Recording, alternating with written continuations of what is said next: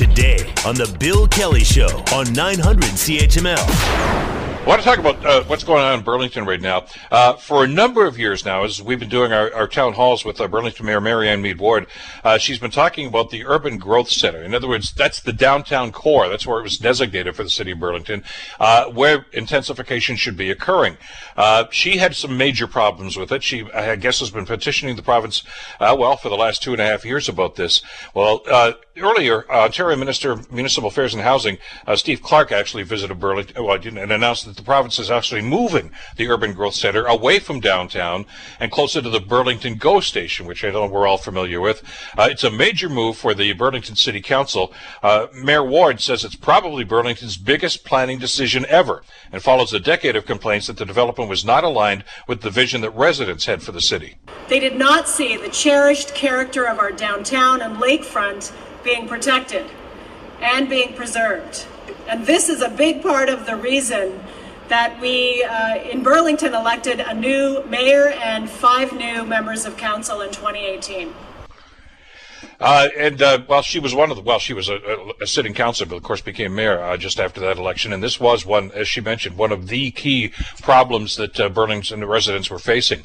Has it been resolved? Well, not everybody's happy with the Municipal Affairs Department's decision on this. Joining us to talk about this is Michael Collins-Williams. Michael is the Chief Executive Officer of West End Home Builders Association. Michael, great that you could join us. Thanks for being on the program today. Good morning, Bill. Thank you for having me. Let's talk a little bit about this. I know you certainly know the background, and I know this. Actually, it predates when Marianne Mead Ward was the mayor. I remember talking about former Mayor Rick Goldring about this too. And it was a very controversial issue about growth and how we are supposed to grow. Just to give people the 5-second history on this, a lot of this is predicated on a provincial government policy called Places to Grow that was instituted some years ago that basically talked about intensification. We can't continue to sprawl. We need to intensify. And most cities and towns seem to be on side with that in some way, shape, or form, but there's always an argument about where that growth is supposed to occur. And that seemed to be the sticky issue here, wasn't it? Yeah, planning is inherently political. It's controversial where growth is going to occur. This is no different in Burlington than it is in many other communities. And we are in a rapidly growing region in which there are going to be these kind of controversies and debates around planning. Just to put it in broader context, right now the population of the greater Golden Horseshoe, is the area that stretches from Niagara to Waterloo, up to Barrie and across to Peterborough, is just under 10 million people. And it's forecasted to grow to just under 15 million people by 2051. This is the equivalent to the population of the entire region of Greater Montreal coming to this area over the next 3 decades. So the discussions and the controversies that we're having in Burlington on where to house this volume of people is a similar discussion as is occurring in a number of other communities, and there are challenges. Well, and I guess there's a two-sided question to this, isn't there, really, Michael? It's where are you going to put them, and in what kind of accommodation are you going to put them? It's a challenge for your industry, and certainly for the elected officials in those particular towns, in this case, Burlington. And I certainly empathize with those elected officials that are faced with these challenges. Existing residents who are choosing a community that they want to live in and are proud of their community and want to live there and elect their local politicians to support their views. It's challenging when you have this volume of growth coming. But growth brings both challenges and opportunities. And I think we've seen in the last number of months a significant escalation of housing prices. And this is a reflection of an imbalance between supply and demand. And again, this is not just a Burlington issue. This is occurring right across the region. The population figures that I cited before are sort of what is forecast. But if you go back in time, the previous decade, Ontario's population grew by about 600,000 people from 2010 to 2015. But this actually accelerated, and the growth from 2015 to 2020 was close to 1 million people. Yet despite that significant increase in growth, the amount of housing completions the amount of new homes, and this is everything from a single-family home to a condo, built in the region barely budged. So we're certainly behind the eight ball in terms of the amount of housing that we're building, and this sort of leads us right into some of the discussions and controversy, perhaps, behind downtown Burlington and what kind of community it is today and what kind of community it may look like in the future. Which can sometimes lead to conflict. And by the way, I should mention that, well, our listeners, the Hamilton listeners anyway, would know that I spent 9 years on Hamilton City Council back in the day. And all 9 years I was on the planning committee, so I understand exactly what's going on. And I don't look at developers as bad guys or good guys, or politicians as good guys or bad guys. It's got to be a collaboration here. If you want to make the city grow and prosper and grow properly, there's got to be some discussion. And that means both sides sitting down at the table and trying to find some commonality here. But there just seemed to be this approach with Burlington, and it had to do, of course, with the designation of the downtown is where that urban growth was supposed to occur, which is, as you know from your experience, Michael, what has happened in many other cities. But a number of people on the Burlington Council didn't want to see that happen. And we had a couple of trips to the Ontario Municipal Board, and it got pretty ugly there for a while, didn't it? It did. And I'm hopeful going forward we can turn a page and there can be a more collaborative approach. Our industry and our association is obviously disappointed by the decision that the province has made. That being said, I certainly believe that the GO station lands, the Burlington GO, Appleby, Aldershot are fantastic places and places that growth should be directed. But given the amount of growth that is anticipated, and given what has happened to the cost of housing over the past number of years, we certainly believe that there should be more options and more opportunities on the table, including downtown Burlington. And I would just add to that these are very different communities. Downtown Burlington tends to attract empty nesters, folks from the existing communities in Burlington that are perhaps getting a little older and don't want to live in a larger home, perhaps don't want to do stairs anymore, wanting to live in a vibrant, complete community with access to amenities, restaurants, city halls there, the hospitals there. There's a lot of fantastic things in downtown Burlington, and I certainly understand the perspective from some people that they don't want to see a lot of change in terms of new housing and development. But the flip side of that is a lot of people want to live there, and there is demand there for that type of live, work, play community. This contrasts with the GO station lands, which again they should be designated for growth. They are designated for growth, but the type of buyers up there, a little further north of downtown Burlington, tend to be younger. The units tend to be a little bit smaller and more affordable, and it tends to be a little more of the commuter lifestyle with people hopping on and off the GO train to head to downtown Toronto or other places for work. So we don't necessarily see these two communities as interchangeable. They are different, and it's a different market and a different buyer profile in terms of who wants to live there.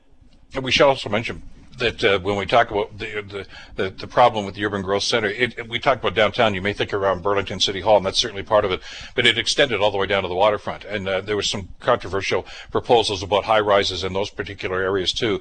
And Michael, everybody always points to Toronto as the worst case example, you know, where if you want to see the waterfront in Toronto, you've got to buy a condo that looks out onto it because you simply can't see it, even from the Gardner Expressway. That's some people would suggest growth gone wild. How do you find middle ground? How do you find a way to do that so it's compatible with what the community is looking for? These are the important conversations that we need to continue to have. I'm looking forward to continuing to have these conversations with the mayor, with council, with the planning department, because city building is a collaborative exercise. It takes the industry, it takes communities, it takes our locally elected politicians, and it takes provincial policy. You mentioned off the top that the growth plan is a provincial document. It sets the growth targets. It sets density and intensification targets, with the idea being that we can't continue to grow like we did in previous decades, that we need to have more of an effort of building up and not out. But I would add to that building up means that we're building in existing communities, and we're going to be rubbing shoulders a little bit and elbows a little bit with those existing communities, and that's where we get into some of these controversial discussions where people don't necessarily want to see their communities change. My background, I'm a professional planner, and one of the things that the urban planning profession often looks at is sometimes the local interest is different than the public interest, which is why there is a broader provincial growth plan encouraging intensification to utilize existing infrastructure and resources and maximize those opportunities. And downtown Burlington certainly has a lot of great amenities and a lot of reasons why people want to choose to live down there. So despite the urban growth center being moved, we're going to continue looking for opportunities for perhaps different types of growth going forward. But that does mean that the city needs to work with the industry to make sure that we have a zoning framework in place so that some intensification can still occur. Well, because part of the smart growth plan has to be environmental issues as well. And I know that when they talk about growth, and as you mentioned, the encouragement from the government was to grow up and not out. We can't have urban sprawl because it's just way too costly for a number of reasons. But you'd like to be able to, and I know a lot of people that are potentially thinking of moving to areas like that would say, look, I don't want to own a car. I just want to be close to everything so I can go to where I want. If I need to go someplace, public transit will be there for me in the occasion that I need that. So those are all some of the requirements that are needed, but you've pointed out to something that is maybe one of the uncomfortable truths, and one of the factors here that needs to be addressed is that some jurisdictions, and I think Burlington was one of them. I know Hamilton, Ancaster, where I live, has these as well. They put in and for years now they've been in place growth limits. In other words, a building can only be so high, so many stories high in situations like this, and those sometimes have been in place for many, many years. And there's a comfort level, I guess, with the people that have lived there. Yet, is that incompatible with what the province is asking municipalities to do to grow up? I wouldn't go as far as saying incompatible, but I think that there are some changes that need to be made in terms of public policy at the local level. We do have a provincial growth plan, and I'd say that this is not a partisan issue. The growth plan was brought in under a Liberal government in 2006. It's been amended a number of times, but the growth plan, for all intents and purposes, has survived multiple changes in government to sort of guide growth to, as you mentioned, those more higher density, transit-oriented intensification. I think the challenge here is politics can be very local. So when you're talking about density and intensification in the abstract, it sounds great. But when that density and intensification is suddenly a condo or apartment building being built around the corner, that makes people feel, in some cases, uncomfortable. And that leads to a lot of the very local political battles and discussions that sort of wind up in the media or some public meetings that sometimes get I'll say, a little out of hand. But we need to have a better planning framework at the local level that reflects the need to increase housing supply in an incremental fashion to deal with the amount of growth and the amount of housing demand that is coming. And I think one of the biggest problems at the local level is, in many cases, zoning is decades out of date. It gives a false impression of what future growth is going to look like, and that doesn't serve anybody well. It does not serve my members well, whom are builders and developers, and building new communities, building new housing supply, because we're dealing with regulations that are not in conformity with provincial policy. It does not serve communities well because it gives them a false sense of what the community is going to look like, because the zoning doesn't fit in with what the provincial policy framework and what the growth realities are. And then, unfortunately, local politicians are sort of caught in the middle, having to implement a policy framework towards more intensification and density, yet the tools they have, the zoning, is not up to date. So whether it's Burlington or whether it's Hamilton, we're certainly, as an industry, encouraging municipalities to update their zoning to help facilitate the kind of housing supply that we need without going through a 3 or 4 year process. And you mentioned earlier litigation at the Ontario Municipal Board or local appeals tribunal. I don't think anybody wants to end up in these controversies or these battles where we're all fighting with each other. I think at the end of the day, it's a lot better if all sides can come together, work together, and build better communities in the future. Do you have the tools? I mean, both sides, about as a planner and as a developer, do those two entities have enough tools at their disposal to be able to find that middle ground? I mean, I know, for instance, from an aesthetic standpoint, I mean, there are things you can do about, the way buildings are constructed, the materials that are used, facades and things of this nature. There's some leeway either way here. Is that enough?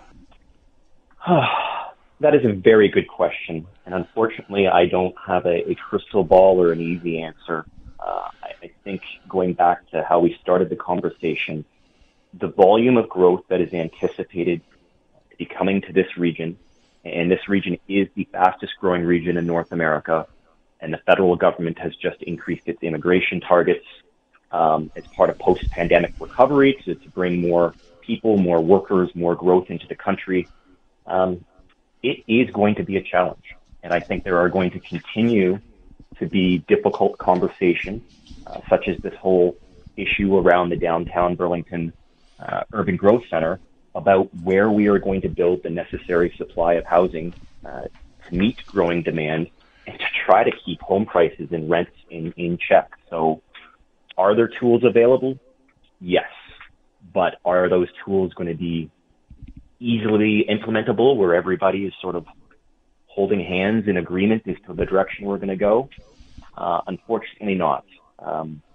Planning is inherently political, and for better or for worse, there are a lot of different perspectives. And I guess just to finish off, we're just about out of time here, and I don't mean to do this on a sour note, but I mean, growth is going to happen. I mean, that's a done deal. I mean, the province has set goals. People are coming to this area. They're going to need places to live. That's what it comes down to. So the hope is, I guess, and the ultimate goal is to have everybody, if not on the same page, at least understanding each other's side, that it's going to have to happen, and there are going to have to be some common elements here to this. So it's quite a target to try to achieve, Michael, and it's very difficult from both ends to do this. I appreciate your work on this and the great work that you and your organization have done. Let's keep the discussion going, and hopefully we'll talk again down the road. Thank you very much for having me.